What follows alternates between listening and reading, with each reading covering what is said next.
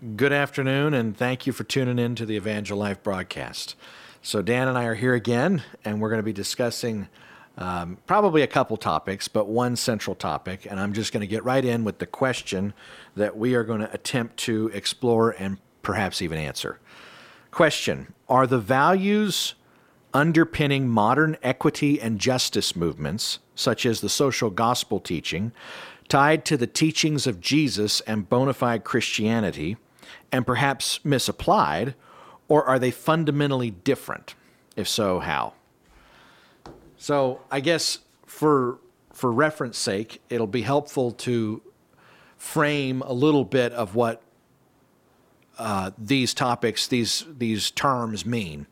So the social gospel teaching, perhaps I don't have the best, most concise definition of it, but I would say it's the belief system that the loving, compassionate teachings of Jesus, as put forth in the Sermon on the Mount, are supposed to be realized through the apparatus of a compassionate state government, government of some sort. And I think this has gained a lot of traction. In some ways, it's hijacked the civil rights movement. I don't think that you could honestly say that someone like Martin Luther King espoused this. He didn't formulate it as such, but it's a millenarian view. It's a view of the kingdom of God that believes it is the duty of a compassionate, active government to implement the social norms dictated in Christianity. And I think one of the big guys behind this, I don't know exactly how to say his name, but Rauschenbuch, I think he would be one of the big figures behind it. And it is said of him that his thinking provided the underpinnings of the social gospel movement. Religious belief must be put into practice to right society's wrongs, which we would agree with. God is acting and Christ is here now, he proclaimed. It was up to men and women like him to act on the message of Christ and help create the kingdom of God on earth. So how would we disagree? I can see two distinct areas, but just as a primer to the discussion, how would we agree or disagree with the social gospel as put forth in that depiction? It seems like the question is, how are we acting, right? Because I think I would agree that we are called to act. Amen. We're not called to stand by and look and do nothing while there's problems in the world or while our neighbor is in need or whatever. That we are called to act. It would seem like the distinction would be in what form. Where are we turning to for the answers to that? Is this to the church or to the state, or is the church somehow supposed to take the reins of the state so that the state can be harnessed to do the church's mission on the earth, or how are we looking at that? Yeah. What kind of power are we using even? I think that with millenarian perspectives, you often get these different camps, and I would submit that the truth is found in a combination of some of their worldviews. So you have the premillennialists, who are the largest crowd in evangelical circles, and they're going to believe that the kingdom of God is going to be a natural, political, violent reality, but it's going to come after we're all taken up in the rapture. And I don't find that at all according with Jesus, who said, my kingdom is not of this world. If it were, my servants would take up swords and fight. Or Paul saying, the weapons of our warfare are not carnal. So I don't see how you can rationalize this return to a lesser power. They're not carnal, but they are mighty, Paul said. So he thought that the weapons of the New Testament in the power of the Spirit they far exceeded the weapons of King David and Solomon. They were powerful, mighty through God. So the other school of thought, postmillennialists, they say something really quite similar in that they say, well, no, the kingdom of God is for now, and we're supposed to take over the institutions of power and be that influence in worldly politics of the kingdom of God. And so they would see Constantinian Christianity as the fulfillment of the millennial prophecies. And while we agree that the kingdom of God is supposed to be a reality today, at least on a certain level, we don't agree that we would disagree with both the premillennialists and the postmillennialists because they don't understand the kind of power. That it's supposed to be real, it's supposed to be concrete, it's supposed to be visible today, but not through the weapons of the flesh. So our view of the millennium forces us toward the Spirit, and the activity of the Spirit makes us dependent on that. Their view of the millennium forces them toward politics, either politics after the Lord returns or politics in the present. And I think that while theologically there's probably no overt linkage in their minds, I think that the social gospel teaching, which is on the far left, is really quite similar to the postmillennial teaching, which is on the far right often. And that in that they don't see that there is a fundamental difference in two kinds of power, two kinds of authority. And really, even the right-wing Christian nationalism is the same type of confusion. Absolutely. So whether you're left or right, and it seems like this whole thing kind of ties into the appeal of, or the arguments rather, and the appeal to many people of the whole left-wing political movement. Yeah. Leaving Christianity aside, the appeal of the liberal side of politics is typically that we're going to do something about the problems in the world, whether that's the problems with the climate or the environment, or whether that's the problems with mistreatment of minority groups or whatever. Right. We are going to do something about it. And you people on the right wing, you guys are all about defending freedom, but who's helping the underdog? Right. And that's what we're here. We're going to act. We're going to bring about change. Yeah. So it seems like I guess to some folks it seems like a perfect marriage to say, well, that's what Jesus was saying. Yeah. That we've got to love our neighbor. Right. You know, and so why would we not reach for the most powerful tools at our disposal to do that, which would obviously be the state.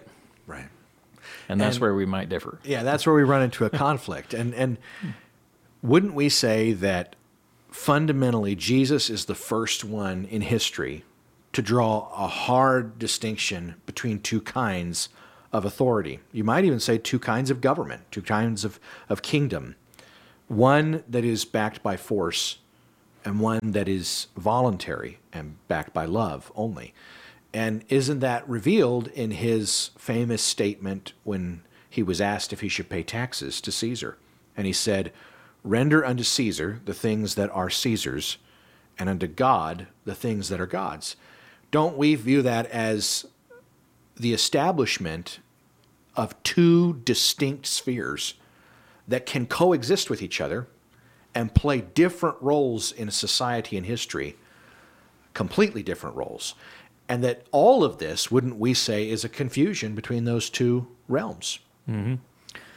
And it's not just we who say that. I mean, I think even secular historians would acknowledge that Jesus was the very first person in history to introduce this revolutionary concept of the separation between church and state with that idea.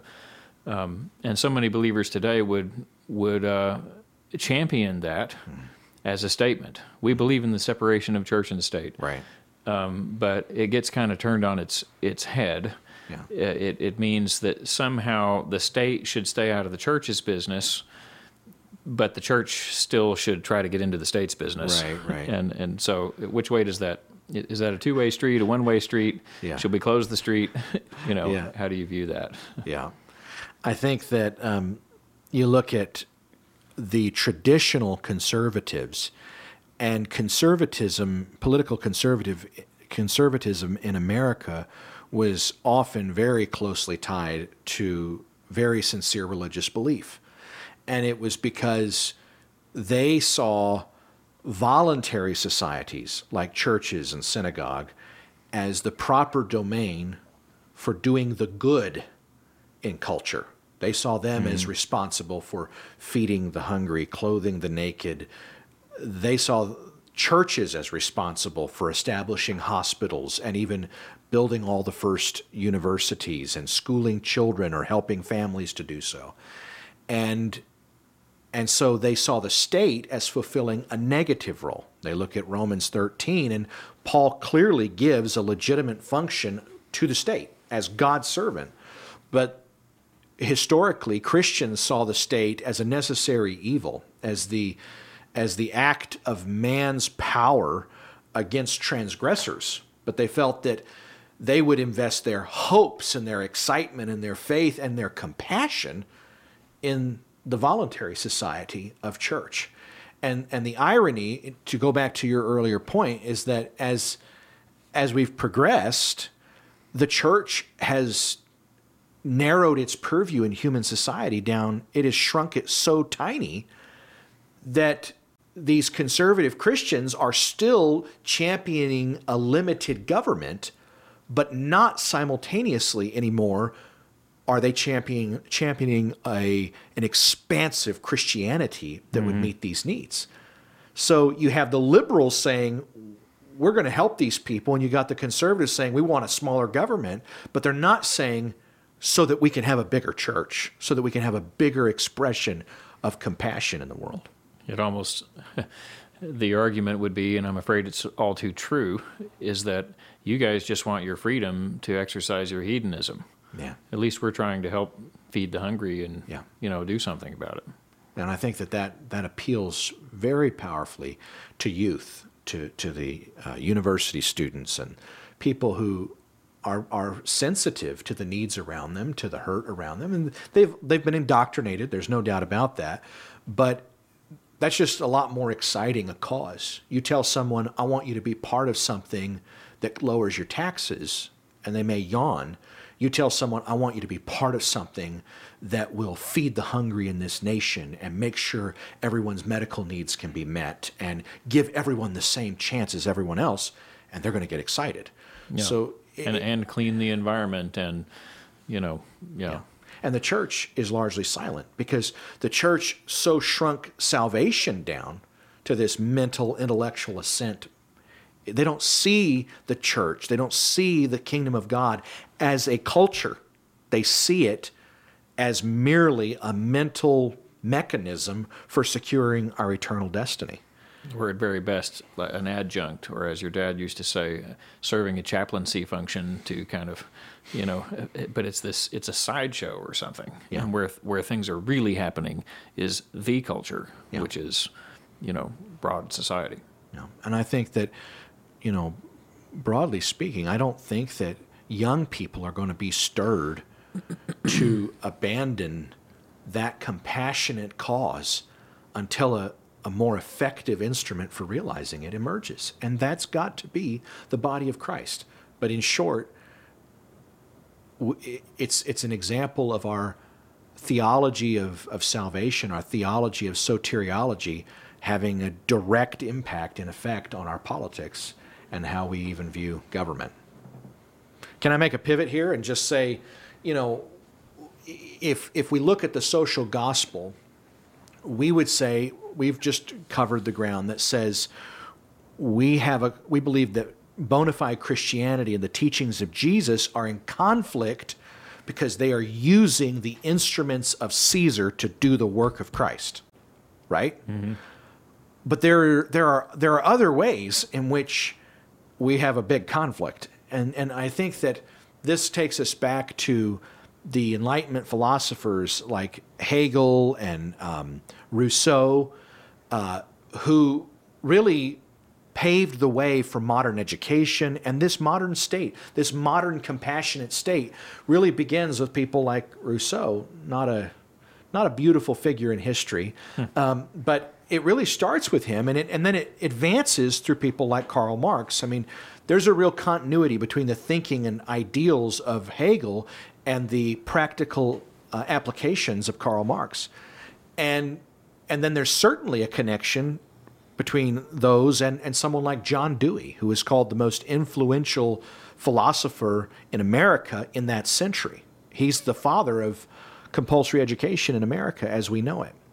And all of them, starting with Rousseau and Hegel, they saw man as intrinsically good. And they put all of the blame on his environment. And I guess this is a little bit of an interesting discussion to have, to talk about environment versus nature, because this is really the rub where philosophically there is a hard contradiction between every form of socialism and Christianity.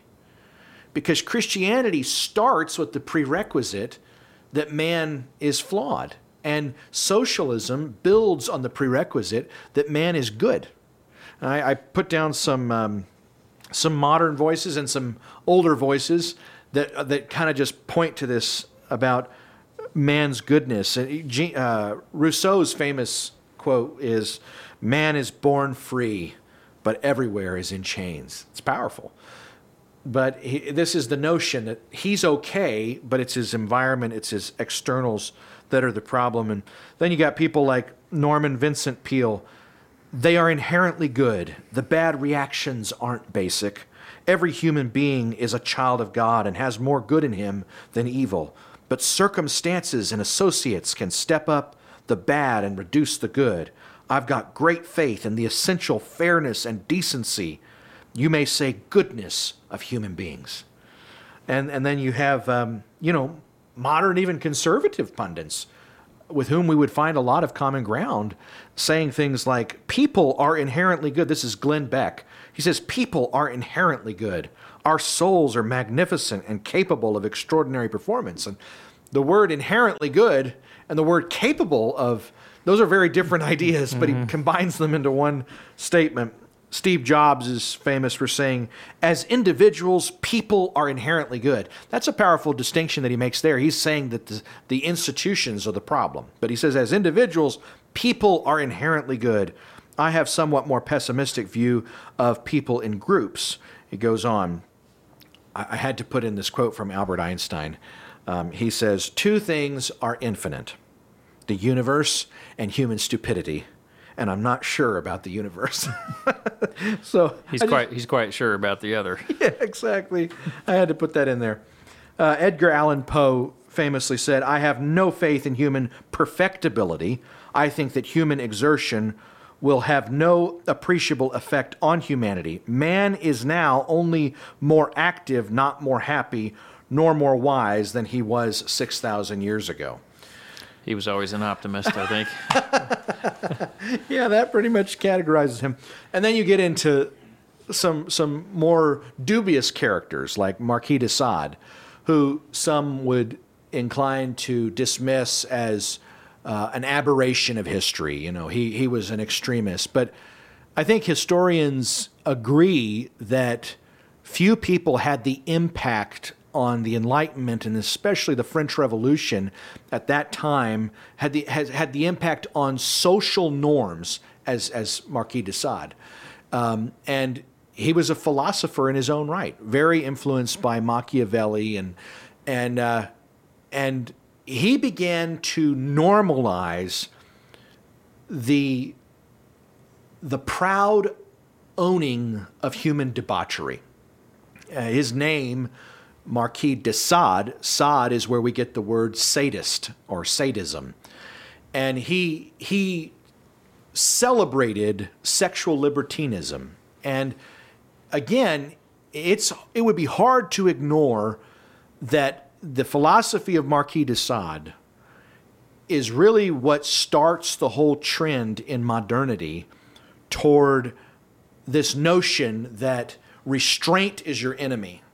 Constraint is your enemy, and that you are your best self when you are freed from all constraints, free to do whatever you want. I looked up this article on him, and it said Marquis de Sade's book, Bedroom Sade, proposed using induced abortion for social reasons and population control. This was the first time in history that the subject had been discussed in public.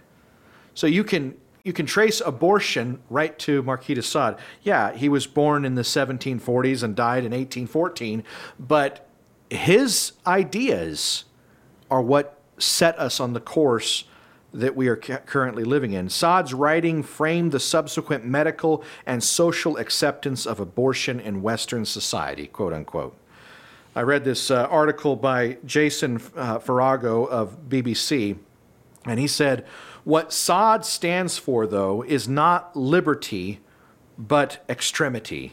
He is the prophet of a world exceeding its boundaries, and in a world now pushing political, economic, and ecological limits to the breaking point.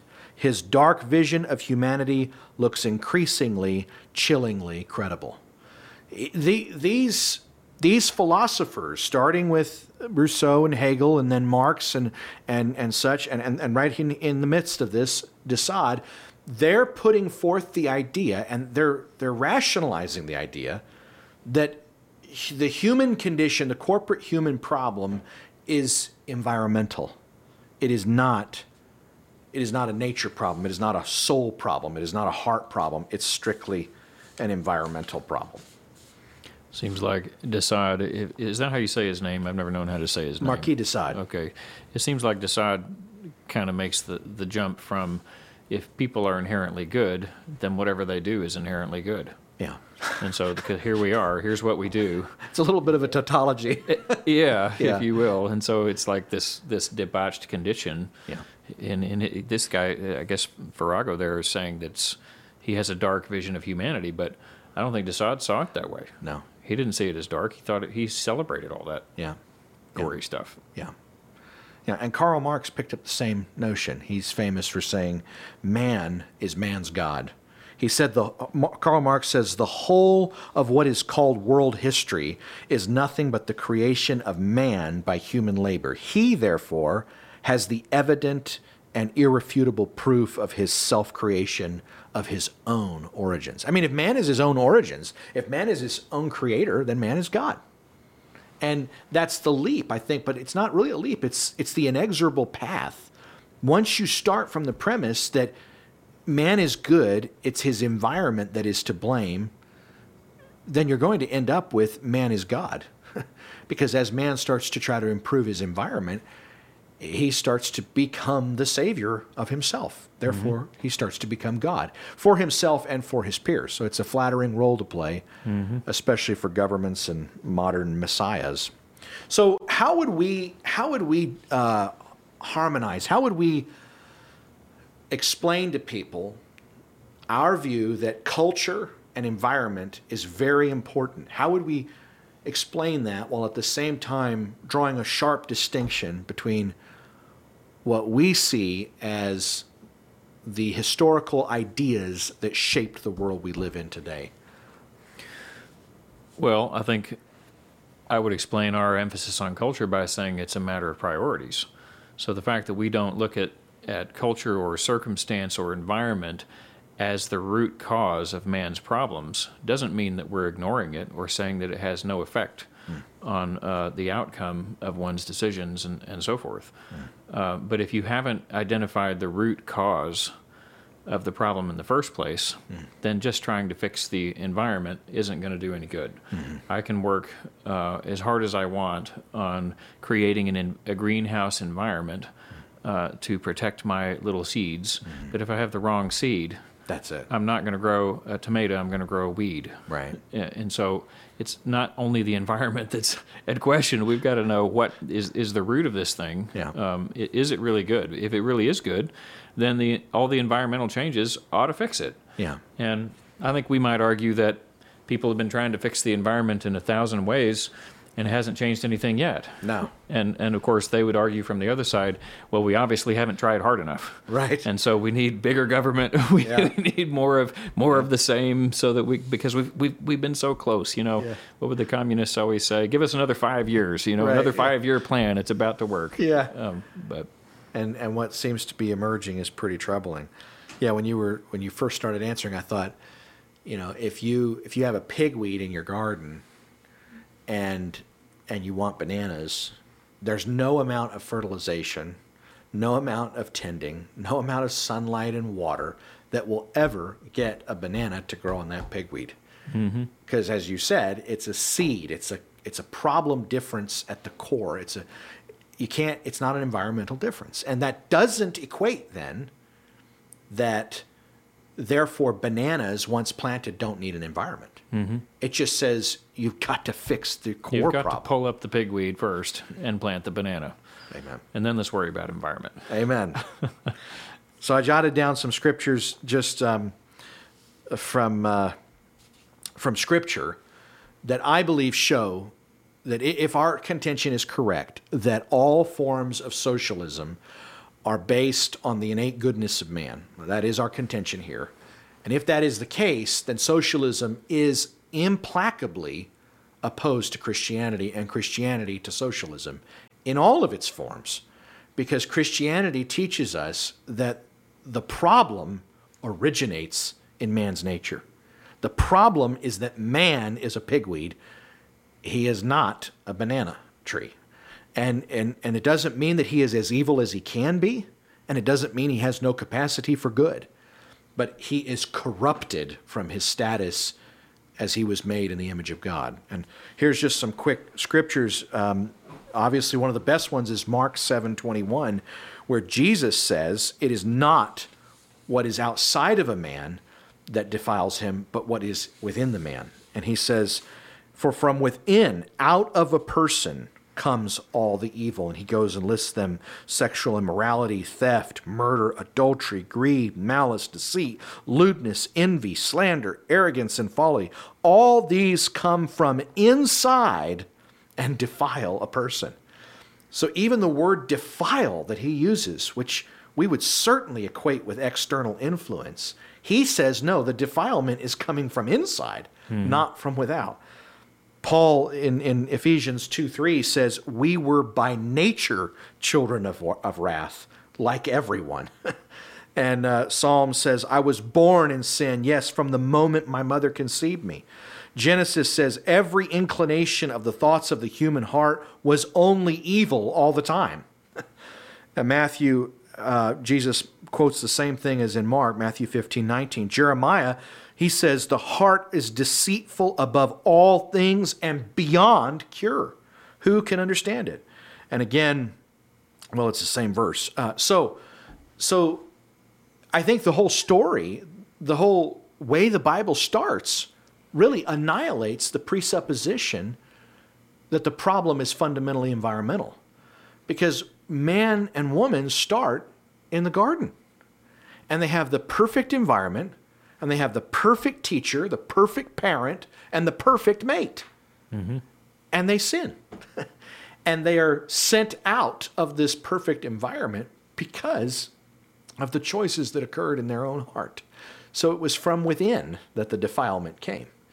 And there was no external influence to damage that. And so we believe that there's no possibility of a free existence in this world until we deal with the core problem, which is the human willfulness and rebellion against God that we would say is resolved in repentance. So man is everywhere in chains, but the chains are his own doing. That's it. That's it. That's exactly it. I guess if you look at Marx, a lot of people would say, well, we reject Marxism.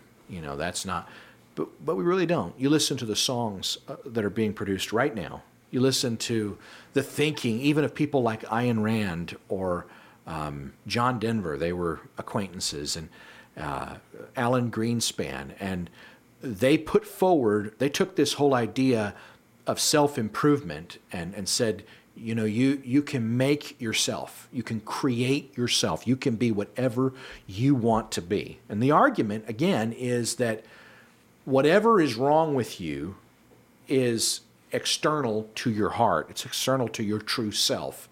And you can liberate that true self by adopting changes. And I think that this is really fundamentally a counter-gospel.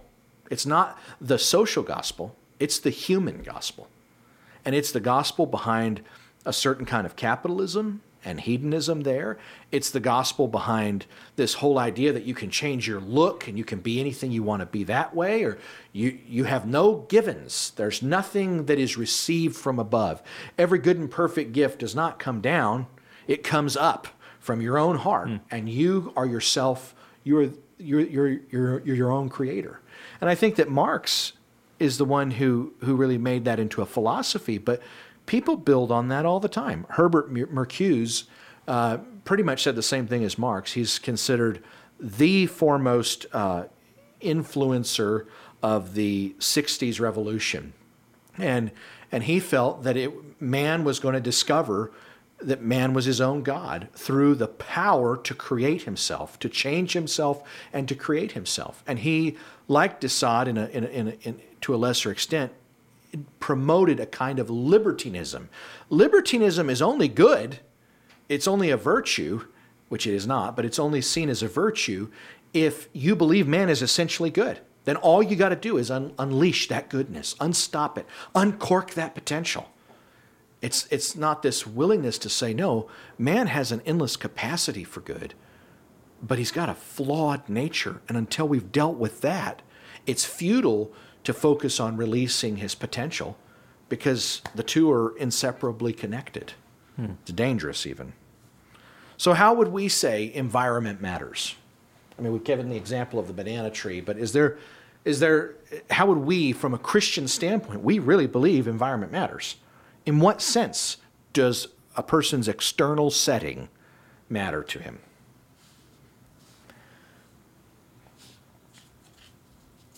Seems like it's for the purpose of cultivating what's going on inside, for providing the right kind of environment.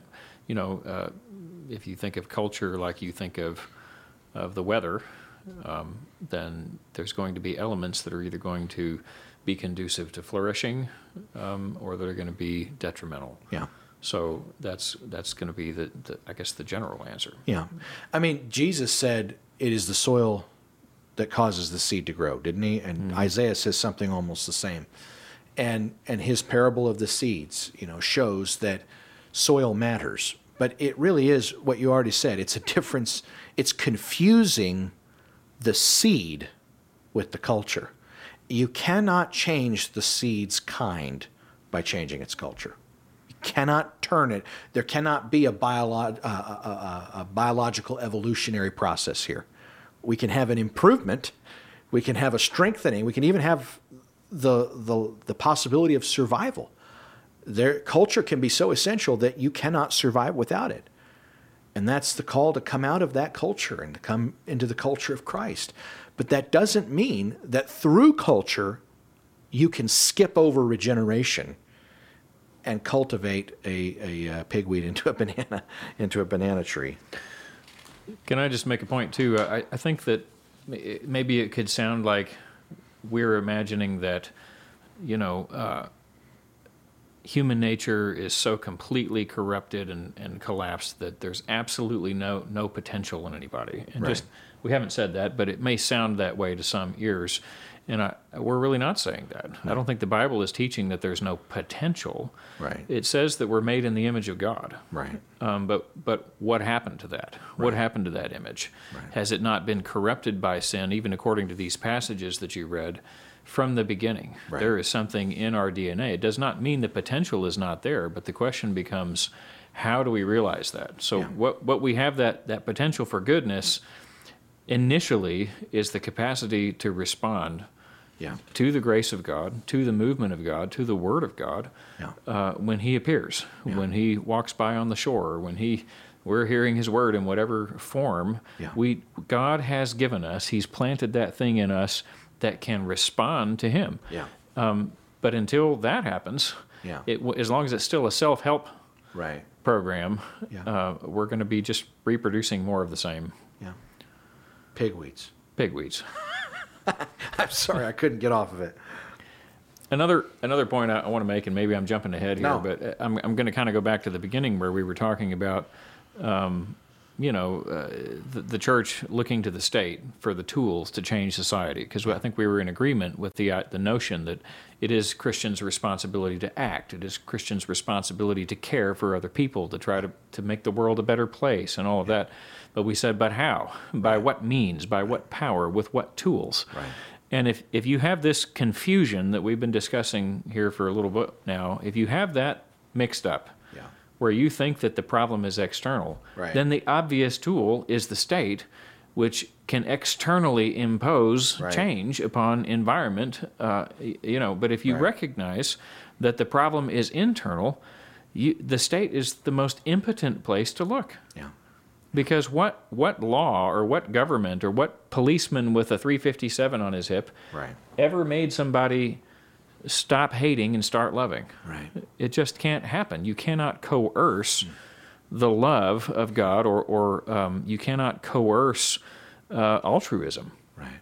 in people. Those things have to be summoned by a different kind of power that the state is not only incapable of, it runs at cross purposes to try to eliciting that from somebody. I've often used the simple and silly example of saying that if somebody puts a gun to my head and says, "You need to say to me, 'I love you,' or I'm going to pull the trigger," Right. it's quite possible that I would yield to that and say, "I love you." Right. But it wouldn't be true. No. You just can't make it happen. Right. So it's the wrong tool. Yeah. So I'm just pointing out that I think this distinction is why everybody looks for the wrong tools. Yeah. They've misidentified the cause of the problem, so we reach for the wrong tool. Yeah. So you're saying that coercion and personal transformation can never One mix. does not produce the other. One cannot produce the other. They're at odds with each other. Okay, there would be two things that I would just, in wrapping up here, if you buy into the innate goodness of man, then you have to buy into the biggest instrument for man's change, which is going to be the state, and that's going to be the instrument of solving the environmental problems. By environment, we don't mean just the air and the ecosystem of nature. We mean the whole context of his life. And you're going to buy into one of two. Seems like you're going to buy into one of two approaches to life.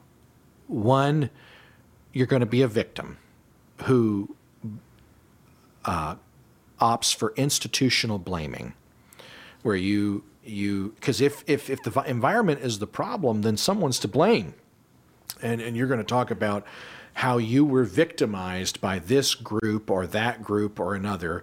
As an individual, you're good. As an individual, you have potential, but you've been victimized. And I think that's perhaps a more obvious approach to see through, maybe for some, and not for others. But the other approach is, I'm going to be this self-made man that we were talking about. I am going to bring about the changes in my life that change my circumstance and therefore my problem. And through change, I'm going to achieve. Both believe that through change, they're going to achieve redemption. It's not stated that plainly, but that's the underpinning assumption. And so the world sells change like nothing else. And they call it progress, right? And so it's really tapping into the human cry for salvation, cry for redemption. And it says, change. You can change your look. You can change your style. You can change your vocation. You can change where you live. You can change the color of your eyes. And all of those who feel caught by their circumstance, they buy into this. And they're told, you're not the problem. And everything in us wants to believe that. I'm not the problem. It's my circumstance. It's my upbringing. And that is how we end up with the radical notions plaguing us today. That's how we end up where people start thinking they can change their gender. It's the natural outworking of this big lie that the problem in human society is not human sin, but it's something else. And so we are grasping after the changes, a dime a dozen. And, people are profiteering on all these scared individuals who are trying to change their way out of their captivity. Mm-hmm. It just makes you want to weep for people. It makes you want to say, oh, God has something so much better. This is a lie. This is merchandising your fears. This is profiteering on your insecurities. But there is a place where God can give you that change. And I think that's what Christians don't realize is they buy in to so much of this self-creation dogma, of this independence, and I can be anything I want. And then they freak out when it goes to the nth degree and people start saying, I'm going to be a man instead of a woman or a woman instead of a man. Oh, stop. How is this happening? Are you kidding? We've been on this conveyor belt for centuries. This is the natural outworking of Marxism and Marquis de Sade and Hegel and all of these false gospels that were so pleasant to our ears that told us we weren't to blame. It was our environment. Either an environment that we could change and we're going to be the responsible capitalists and change ourselves. Well, that's one side. Or we're going to be the victim and blame the institution. That's the other side. But it's the same gospel. It's the same lie. You're not the problem. It's what Jezebel told Ahab, when he was angry that he couldn't, when his envy made him bitter toward Naboth. Oh, are you not the king? She went in there and gave his spirit the courage to go take by force what belonged to somebody else. Mm-hmm. And, there's no evidence that anybody who gets these changes actually finds what they're looking for. It's the caterpillar pillar. It's the story of riches. It's the story of fame. It's the story of wisdom and of the world's wisdom. It's the story of sports. It's the story of human nature. That there's only one place where you're really going to find what your soul is looking for. You mentioned the caterpillar, and I was already thinking about the caterpillars. It was just the whole discussion has made me think of a message I shared earlier this year, but I did a little research on the caterpillar butterfly phenomenon, and I know that's maybe an overused metaphor, but it's such a powerful one. And I read something that I had not realized before about that process, and that was that caterpillars actually shed their skin multiple times before they become a butterfly. So, of course, the analogy here is that you've got this fat, wormy creature crawling around on the ground, feeding himself, destroying life, and yet he wasn't made to be that thing. No. He was made to be the butterfly that is so completely different. You would never believe that one came from the other if you just didn't grow up knowing it was a fact and hadn't watched it happen. Right. They're just so different in purpose, in form, in function.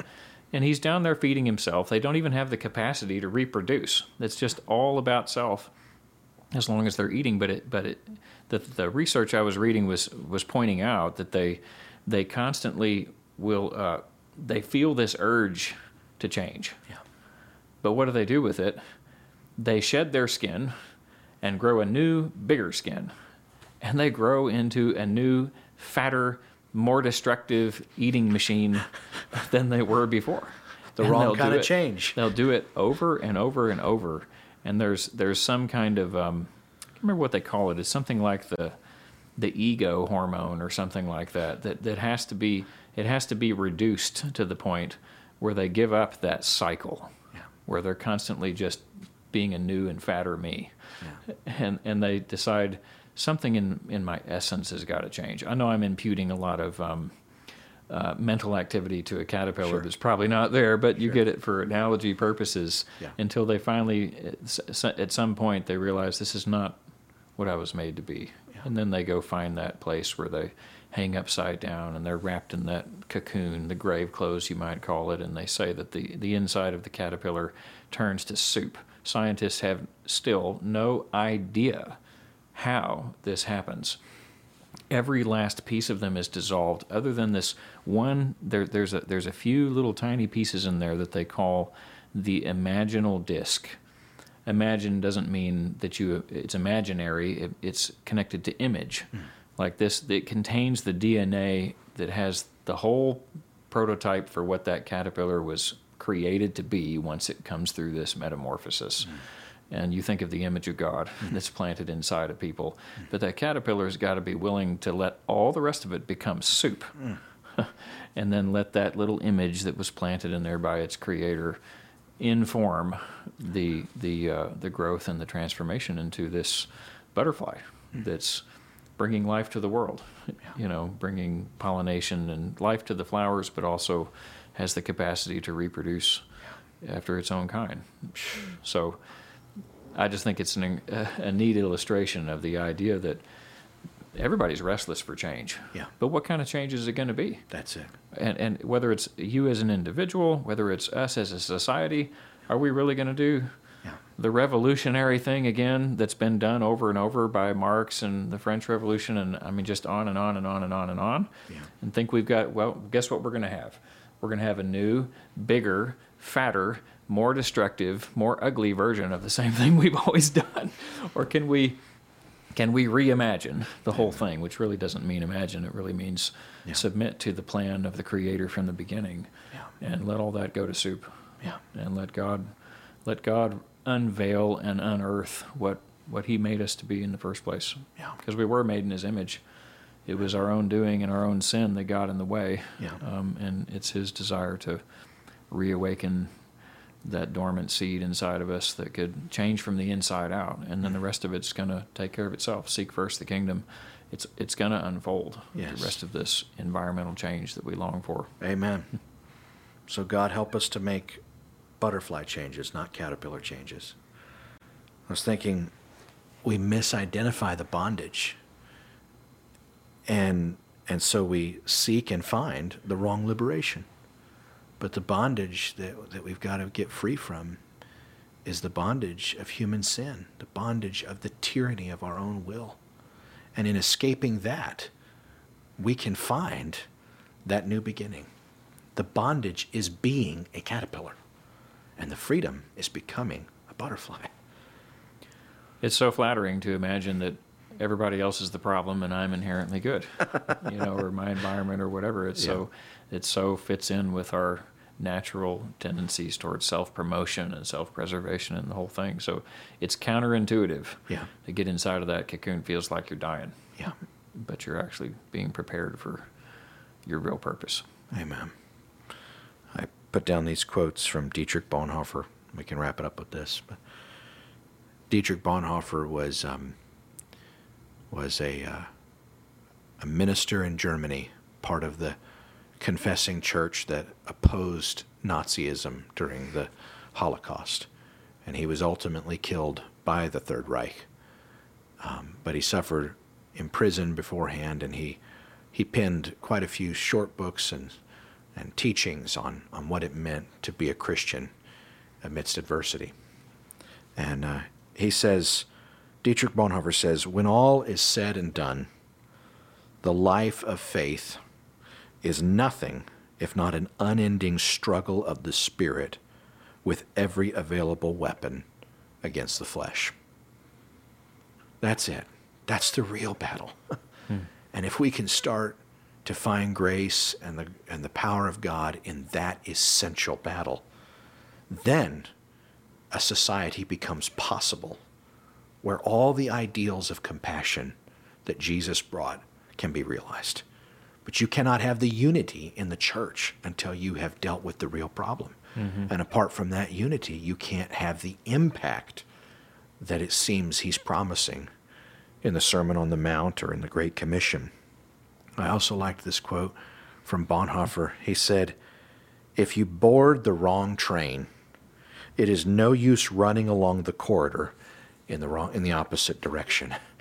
We've got to get off the conveyor belt of a big lie that is leading droves of humanity to a meaningless and disappointed conclusion, where they get what they wanted and they're unhappy, or they don't get what they wanted and they're unhappy. We need to find that the gospel identifies the problem right here, but it doesn't just point a finger at us and say that's the problem. It gives us the power and the grace to overcome it. And that leads us into a relationship with God and with his body. So to sum up, I think that we would say the gospel of Jesus and the hope of the church in this age are implacably antagonistic to the basic tenets of socialism, because socialism points to man's external setting and environment, but the gospel points to man's soul and resolves the real problem.